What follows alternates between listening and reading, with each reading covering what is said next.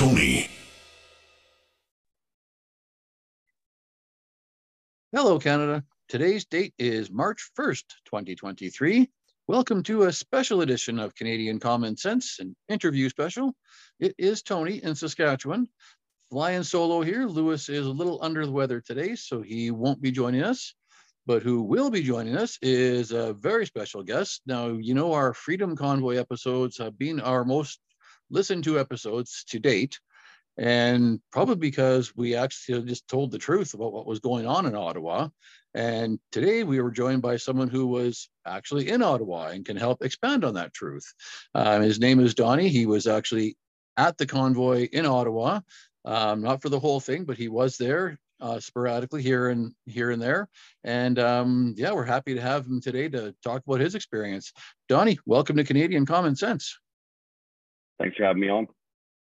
Well, it's great to have you, and thank you for being a listener to the show. You had actually approached us when we talked about the public order emergency inquiry and mentioned that you were there. So yeah, we jumped at the opportunity to get you on the show and relate your experiences, because we watched all of our coverage from the show on YouTube and Rumble and through the independent media. And well, good, because we actually got the real story to it. But now I'm really excited to get the firsthand accounts from someone who was actually there. So when did you get to Ottawa? Were you there when the convoy first arrived, or when did you show up? I was. I left a little bit late. When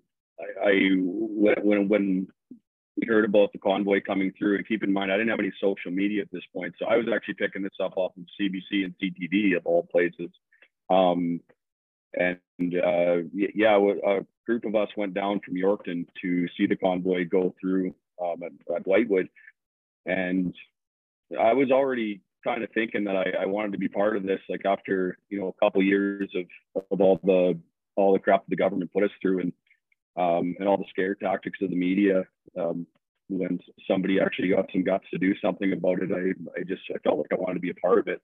I didn't know how I was going to pull that off, but I know when I saw the trucks roll through at Whitewood, like it just struck me that I had to be there. So I kind of called almost everybody I knew, see if somebody wanted to go with, and luckily my brother-in-law said he would. So we took off. We took off to meet them, or to catch up with them, I guess, about 8 o'clock at night, and we made it as far as Winnipeg, and then the next day we got up and kept traveling, and we caught them at Thunder Bay. So yeah, I was there when the convoy. I was there actually just ahead of them, because once we traveled with them, and we decided to get into Ottawa the night before, because we didn't really know what to expect as far as traffic and whatnot. So but yeah, I was definitely there when they got there.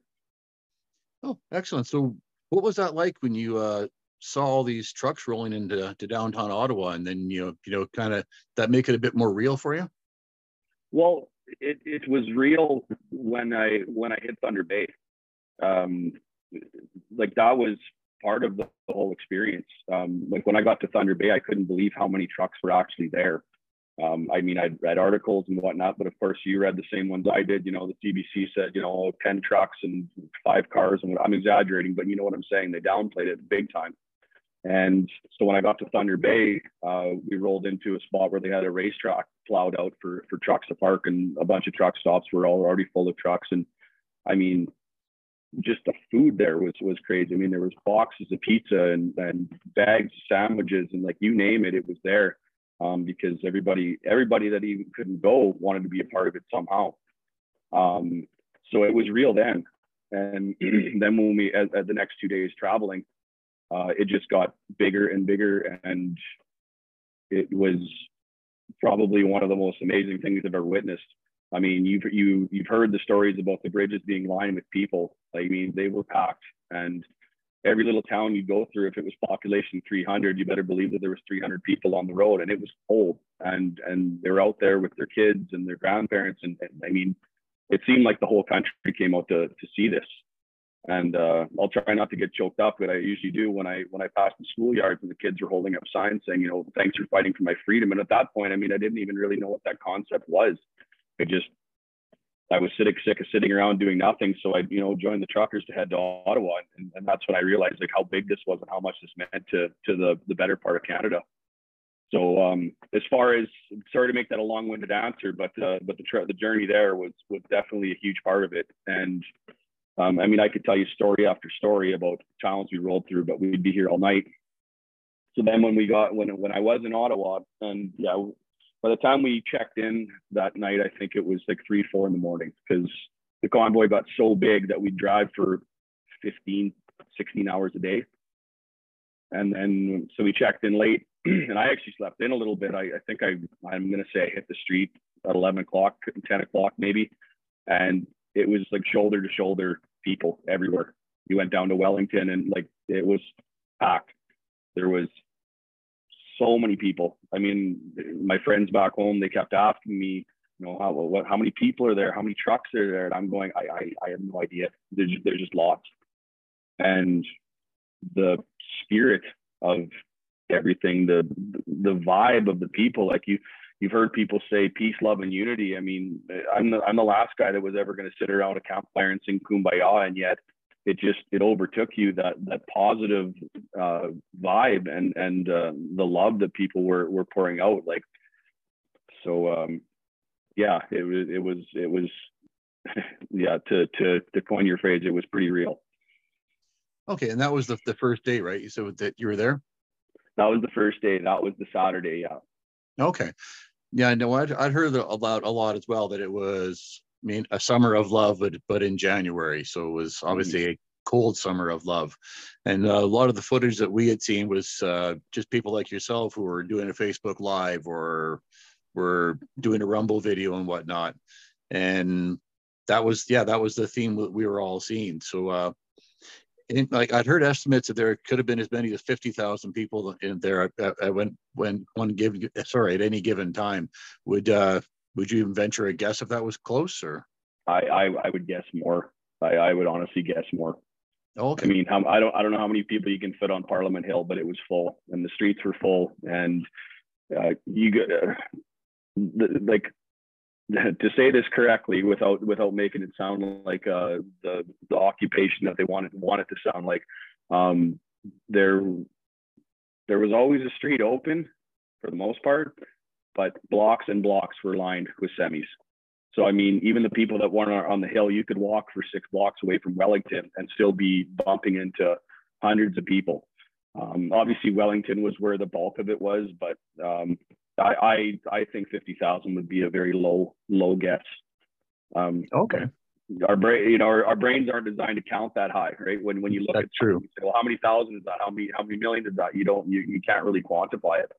I mean, I got up on top of a couple semis and took pictures, and you know, that's all you could see was people, just waves in them, full of Canadian flags, full of a lot of Quebec flags actually too, and lots of flags from different countries that I even recognize. But on that note, I'll just put in there, because, you know, of course, you heard the stories about the bad flags over there. I went looking for them. I went all over Wellington and all over, you know, the downtown core looking for these bad flags. And the worst I could find was the F. Trudeau flags. They were there. I won't deny that. For sure they were. But there were some frustrated people that, you know, wanted to be heard, right? Okay, yeah, no, I'm actually that you anticipated my next question, because that was where I was going to go next, because of course the lamestream media was all over the fact that there was a swastika and there was a Confederate flag, and of course we saw the videos where the crowd was walking out the douchebag with the Confederate flag, and we later learned that the douchebag with the Nazi flag or the swastika was likely a plant and was sort of outed as well. Now, obviously, you didn't see those guys, but I mean, they're well documented. I'll tell you something on that, because yeah, no, there was no flags like that I witnessed anywhere. And we were, keep in mind, we weren't allowed behind, you know, the Parliament building. Like, it was all gated off and whatnot. Now, when I did go, and I'm jumping ahead here, but when I did go back and march with James Topp to the Tomb of the Unknown Soldier, my girlfriend and I, we went, you know, down by the water, and we looked up and we could now see the back of the Parliament building, which I'd never seen before. So when a person was challenging me on these swastika flags, I said, look, there's the flag. I said, okay, there's 2 things wrong with that. One, there's 6 people in that picture, but where I was at, there was thousands of people. So where was the rest of the people? And the other thing I said, and that's the back of the building. So I totally believe that that was a planted flag. Absolutely, 100%. Okay. Yeah. And I think that anything that I've seen and read would support that theory as well. Now, I heard an interview with Benjamin Dichter, who was one of the key organizers of the convoy, and he had said that there was no point in time where there wasn't one lane open for traffic for emergency vehicles and whatnot. Would you say that was an accurate statement by him? Yeah, I would. I mean, I've heard the exceptions of certain intersections that you probably heard during the Emergency Act. Yeah, my experience was exactly that there was a lane of traffic open. Wellington was pretty clogged up, but you could still get down it if you needed to. And there was a lot of people still driving around in their personal vehicles. Now, I don't know if that was people to do with the convoy or that was downtown Ottawa residents, but yes, you could still get around. I mean, there was definitely a lot of people. There was definitely a lot of trucks. I don't imagine it would have been, a fast rip through the downtown, but yes, you definitely could still get around. Okay, excellent. Now, the honking. I mean, there's so much been made about the horns honking. That how long did that last until the injunction shut that down? So I think I might have been on the road already when that injunction came in. If you could maybe refresh my memory what date that was. And yeah, like I'm not going to deny that there was honking. There definitely was. I mean, people were excited, and for the most part, everybody that was down there, when a semi honk its horn, like yeah, it'd make you feel good. It made you feel alive. Like it gave you this feeling of hope that maybe the world wasn't falling apart like we thought it was for the last 2 years. So yeah, I won't deny that there was honking. I will say though that I was staying at a hotel a block off of Wellington in the 5th floor, and at night, I don't know if I was just too tired or what, but I heard very little of it. So I'm not going to sit here and tell you that somebody wasn't kept up at night over it. I won't make that claim, but I know that I wasn't. And yeah, I mean, the honk. Okay, like they find any little straw they can grasp at, right? Absolutely. Like, they couldn't find any actual acts of violence. I believe the term was feelings of potential. I don't know. It was bogus what they were trying to pin it on. Well, we'll get into that one a little later on anyway. Fair enough. Yeah. I told you I was long-winded, Tony, before we started this out. So nope, no worries at all. So yeah, the injunction came, I believe it was after that first weekend, just a couple of days, and when the injunction came down on the honking. And Tamara Leach herself even had said that she was quite okay with that because she could understand that how that might bother some of the residents downtown. But by the sounds of it, it probably didn't go all through the night like some reports are saying. Obviously, it didn't keep you up, right? So yeah, like when I'm thinking about it as we're talking here, I don't know if it was the injunction that it had to stop at 8. I think there was 2 of them. I think one was they had some hours where you could, and then I think they shut it down altogether for 7 days or something like that. But there was a lot of nights that I was up late walking around because it would just be story after story, and you'd meet all these different wonderful people. And I do remember being down at the park, and I'm grasping at what name it was, but it's very close to Wellington. And it was quiet. Like we were sitting by a fire, and I'm going to say it was 2 or 3 in the morning. And I don't remember hearing a bunch of honking at that point, but that's just going off my memory, which was a year ago. So yeah, I believe, yeah, I mean, I don't remember, during the day when there was people on the microphone and lots of people on the street. Yeah. I mean, the horns were going for sure, but I don't remember it a ton at that night. And I was up late a lot. So. Okay, no, fair enough. And just as a side note, Canada, we reported on this at the time too. Liberal MP Yara Sachs, who was a Liberal MP from Toronto, had the nerve to stand up in Parliament and say when the drivers are going honk honk, they're actually saying Heil Hitler. And I couldn't find anything more ridiculous than that kind of a statement, knowing as the trucking business as I do, when most of the drivers are actually Indian. So we made a lot of fun of that on this show at the time. And I'm now you stayed for a few days, then you went home and came back, correct? Yeah, like so I stayed for 8 days. So I was there on the Saturday, and I left on the Saturday. I got there Friday night or Saturday morning, whatever you want to call it, at 3 a.m. And I was there for 8 full days. And by Saturday, I mean everything looked good. Like everything was going well. And you know, provinces were dropping restrictions. And so, you know, some of the goals were being accomplished. And I was getting homesick and definitely physically and emotionally exhausted. And so I made the decision. And I mean, if I'm being honest, if I have any regrets about my trip, that might be one of them, that I didn't stay the entire time. Because what I saw when I didn't see the downfall of it from the time I left to the time I got back. You know, I saw it online, which is the reason we went back. But yeah, so I was there 8 days, and that's when I started making my trek home. So I was away from home for 2 full weeks with the convoy up and then the drive home. You don't realize how big that province of Ontario is until you start driving across it. Yeah, you can spend an entire day and still not stop hit the other side. So that's correct. Yeah. Okay, so you went back home, and then at what point did you come back? Had the Emergencies Act been invoked when you came back, or? Yeah, that might have been the tipping point, if memory serves. When I got home, first of all, yeah, a bunch of my friends came over, had this great party, and it was lots of fun. And then after that, I wasn't really home. I'd sit out here in this garage that you can see in the background and just go over article after article and watch Facebook Live after Fed. I wasn't home. Like I was physically home, but I wasn't home because I went through something very, you know, emotional, like positive, but very emotional, right? And so my heart was still in Ottawa. I never thought I'd say that sentence, but yeah, and so there was, you know, different groups that were popping up around here that we were potentially going to take part in and whatnot. And I think Coots was still going at the time. So, you know, stuff like that was being talked about, but in our area. And when it started getting bad, when you could see that they were going to do something really drastic, Melissa and I were sitting out here and I just said, I want to go back.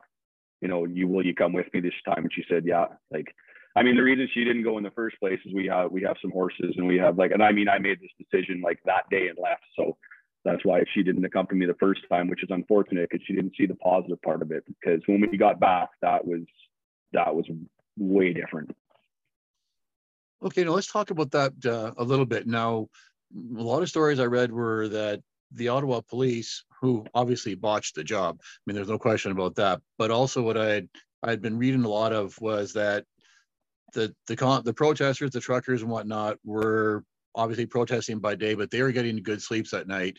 And what I kept hearing was the police are tired. The police are working a lot of overtime. They're undermanned, and a lot of them just don't want to be there because there was a lot of tacit support, at least at first, for the convoy and sympathy. And the police were just exhausted. They were wore out. In the week that you were there, did you see any of that, or was it still quite jubilant on the police side?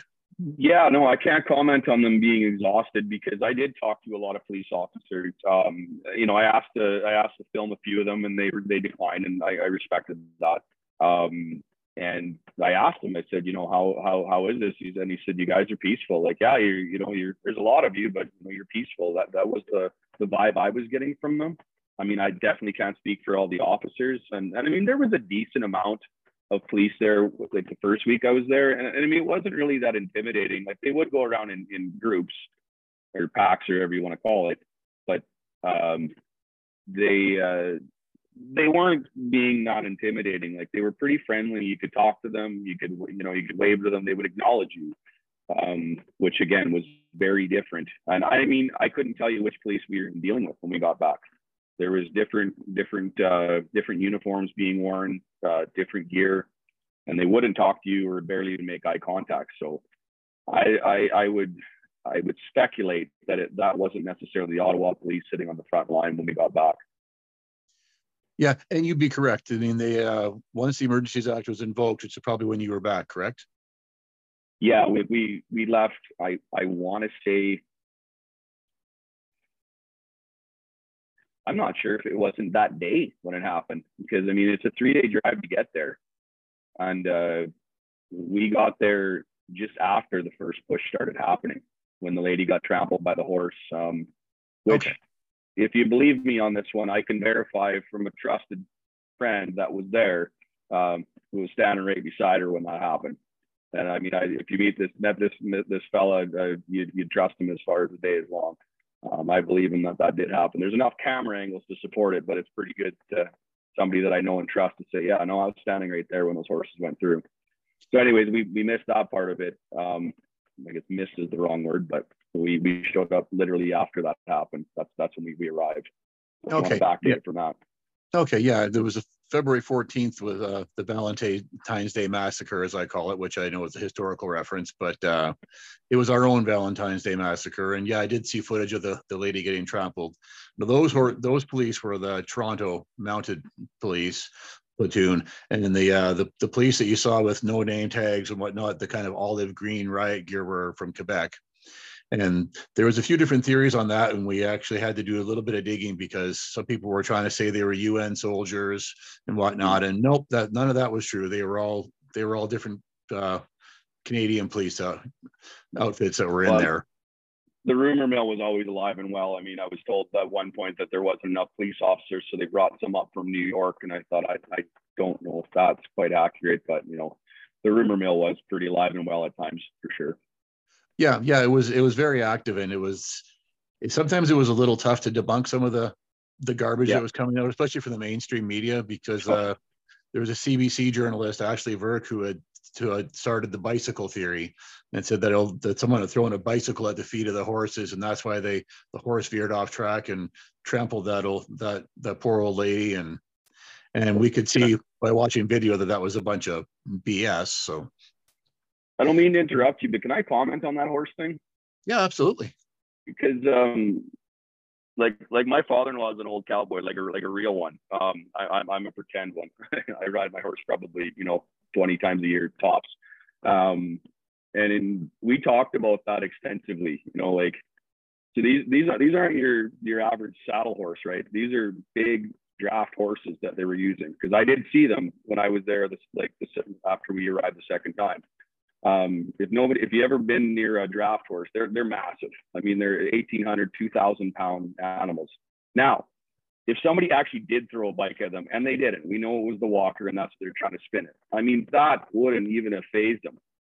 And the other thing is, that was no place for a horse to be, trained or not trained. I mean, it's one thing to take your horse on a parade and you're away from that, but to try and push him through people like that. And a horse will not want to step on a person. A horse will avoid it at all costs. And I guarantee you that's why that lady's alive. Because if you watch that video, you can see that horse trying to trip and stumble and hop skip over that lady. If he put his full weight on her, she'd be dead. Thank goodness it was a horse and not a vehicle that, had more heart than the person sitting on that horse's back. So, yeah. Yeah, well, that's for sure. Yeah, and we saw some of the comments that some of the police officers were making on their Twitter accounts and whatnot, and making light of the situation and say, "Oh, we got to try that. Hey, let's remember that." And that wasn't a heck of a lot of fun to be reading comments like that. So, no, there was a lot of respect lost for law enforcement over that for sure. Oh yeah, without a doubt, yeah. So now, when you were there, that's the second time you would have got there after the Emergencies Act was already invoked. So you were past the point where they were handing out food to the homeless people and citizens were carrying fuel across the line, or was that still going on even at that point? No, that was done. I mean, a lot of people were definitely leaving when the cops started their push. Like I said, we got there just after that happened. It's a kind of a crazy story how we even got into Ottawa, because we stopped in Arm prior and some cops came up to us. This is when truckers were already retreating, and we actually talked to one of the road captains and said, yeah, it's bad. And we're like, well, we've driven, 29 hours. We're going, right? So this cop came up to us and said, yeah, no, if you're going down there, you'll be arrested. And I said, arrested for what? They said, well, you'll be arrested if you're on the street. I said, but I wouldn't be doing anything. They're like, well, if you're going to go protest. I said, I'm not going to protest. I want to go check things out. They said, well, we don't want an audience. So of course you don't, So we actually had to get basically smuggled into Ottawa, and through the people that I'd met, to make a long story short here, we knew a guy who knew one of the farmers that was south of Ottawa, and his brother with his Ontario plate. Actually, we parked our truck out there. Didn't know this guy from a hole in the ground, and he was kind enough to actually drive us into Ottawa. We went through, I believe, 4 checkpoints We had a hotel reservation, and that was our only saving grace. But if we'd have rolled in there with our Saskatchewan plates, I guarantee we wouldn't have made it in. So that's how nuts it was when we got there. Well, when I got there the second time, and this was Melissa's first experience of Ottawa, so you can imagine what her take on the city was. So.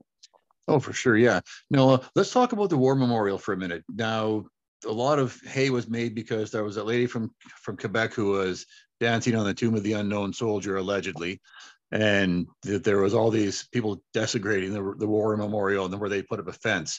Now, while you were there during the first week, had that fence gone up around the War Memorial yet? No, I saw the fence. I saw the fence online, and I saw the vets taking it down. As far as the girl dancing on the tomb, it sounds like that did happen. I think, like, through what I heard, I didn't see it. Obviously, that's not acceptable. And within a crowd, there's always going to be a couple idiots.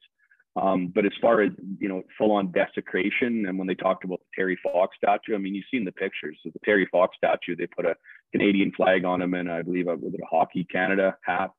I mean, it was pretty far cry from desecration, in my opinion. And if you go back online and see all the hats and all the flags and banners that've been on Terry Fox, again, like, they had nothing to go on, so they would grasp at any straw they could.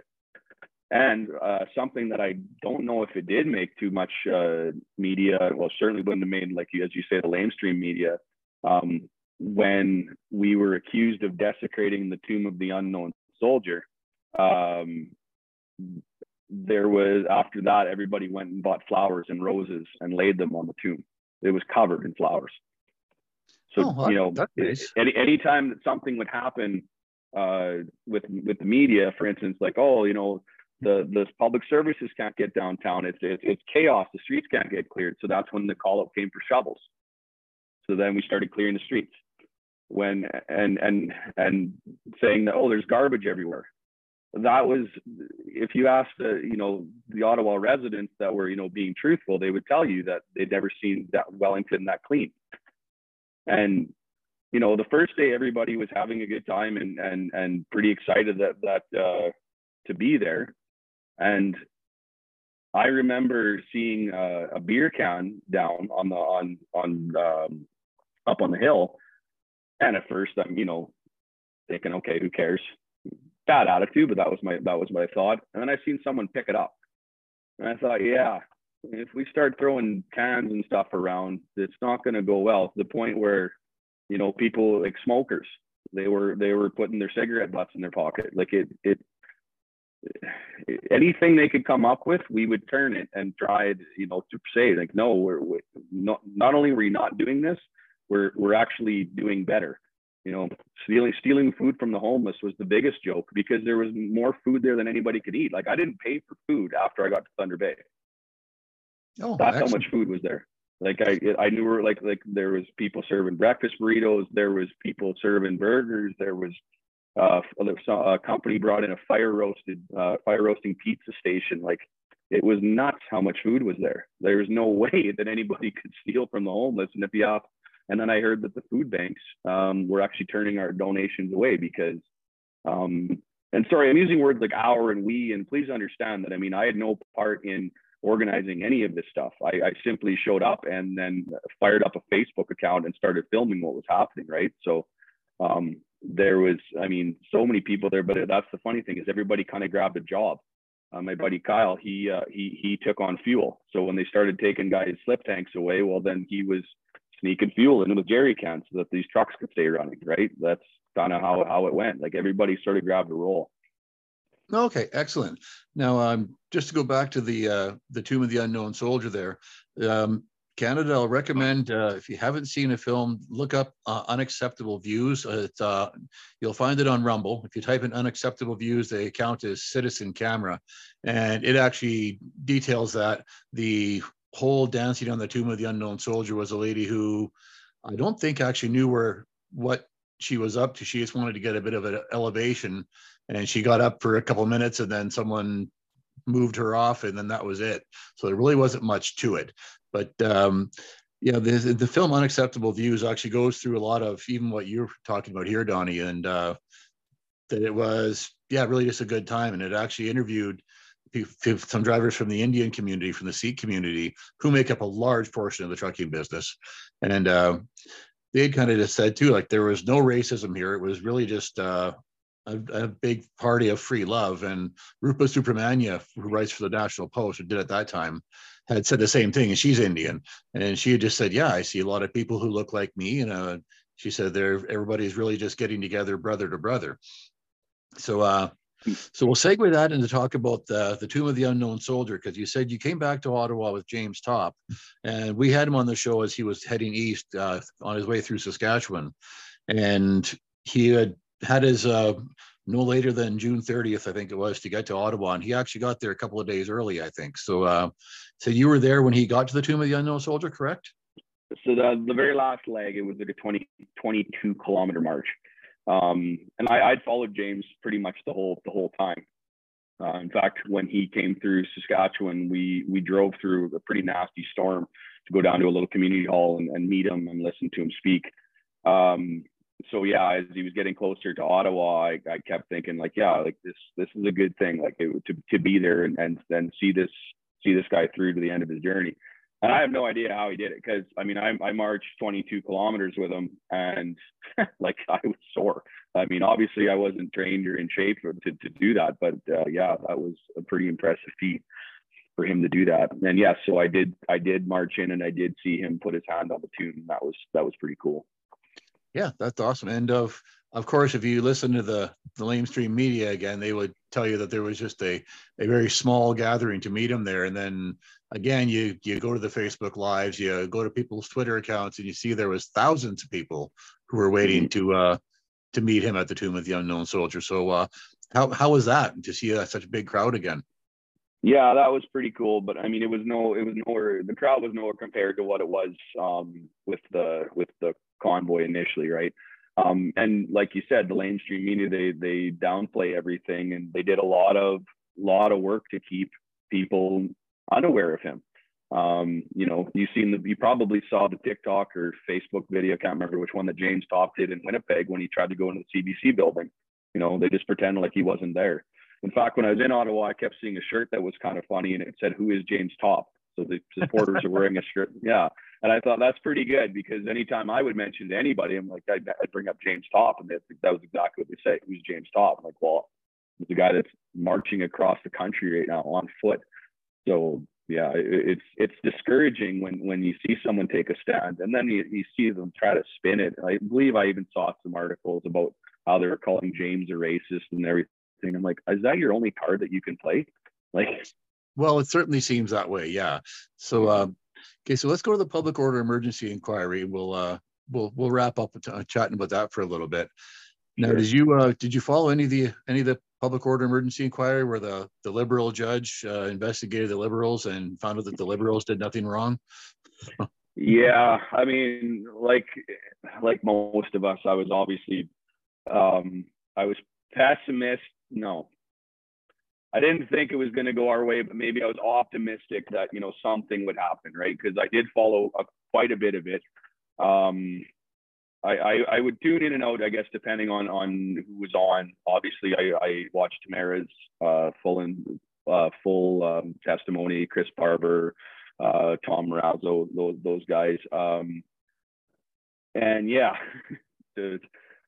I guess we shouldn't be surprised when, like you said, how did you say it? The Liberals hired a Liberal to investigate the Liberals. Like, yeah, that's pretty much what happened. So after all the evidence he heard, you know, and to say it was justified over, you know, some honking and some bouncy castles, I don't get it.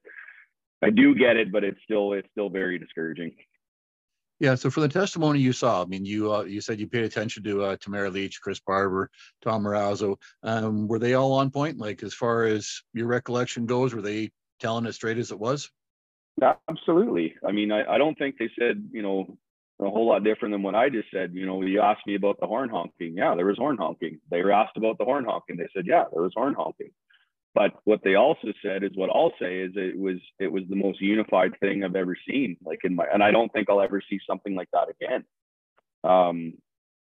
When they keep coming back to, like, oh, it's a white supremacist, misogynistic, whatever label they want to put on it, I'm like, it could not have been farther from the truth. I mean, I saw people of all types of backgrounds and all types of religious backgrounds too, which was a bit of an eye opener for me because I mean, I've been primarily, I guess, an atheist, if you want to call it that. It always sounds like such a dirty word, but that's where I'm at. You know, in my past experiences, I would have got upset if somebody came and said, you know, something like "God bless you" or whatever. And as I started talking to more people and realizing, you know, people's values and views and what, I mean, I didn't convert over, but I certainly became way more accepting of where people come from and what they believe in. And so if I can say that, and I've seen everybody else doing that, like it was unreal. Sorry, I know I'm going long-winded and off track here, but it is I'm kind of reliving it right now a year later, I guess, as we're talking about it.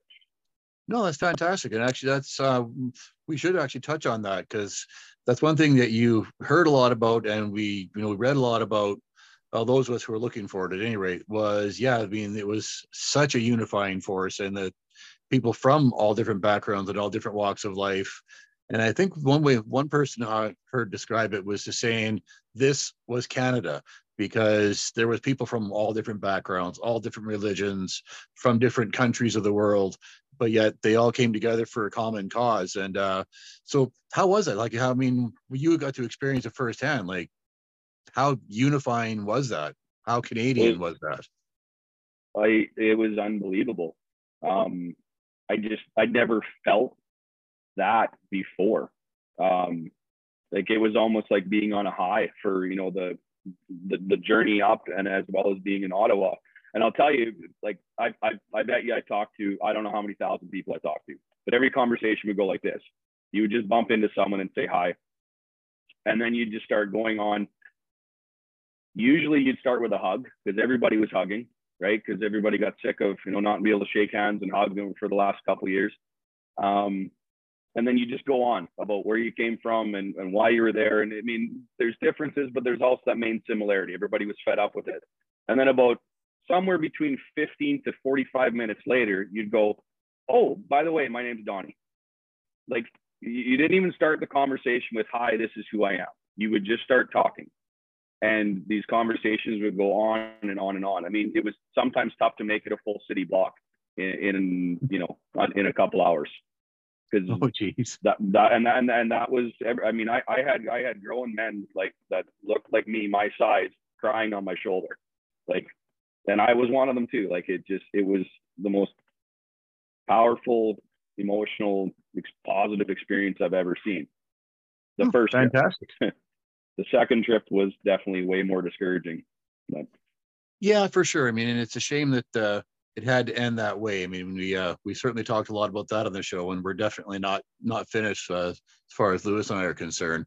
But just as an exit question here to wrap things up, you were there at the start, you were there at the finish. Do you saw provinces like Saskatchewan, for example, Alberta, almost couldn't go fast enough to get rid of their vaccine mandates, and Quebec backed right off on their mandates and finding those who were unvaccinated. So do you see at least a little bit of a win from the convoy? Oh, absolutely. I mean, that was the biggest win when we started seeing those things roll back right away. Of course, they said it had nothing to do with the convoy. It was to do with science. But I mean, let's be honest. We'd still be in this mess if the truckers didn't do what they did. So no, I definitely take that win for sure. When my son tells me that, you know, he's happy he doesn't have to wear a mask to school anymore, that's definitely a win. It's just, but getting into this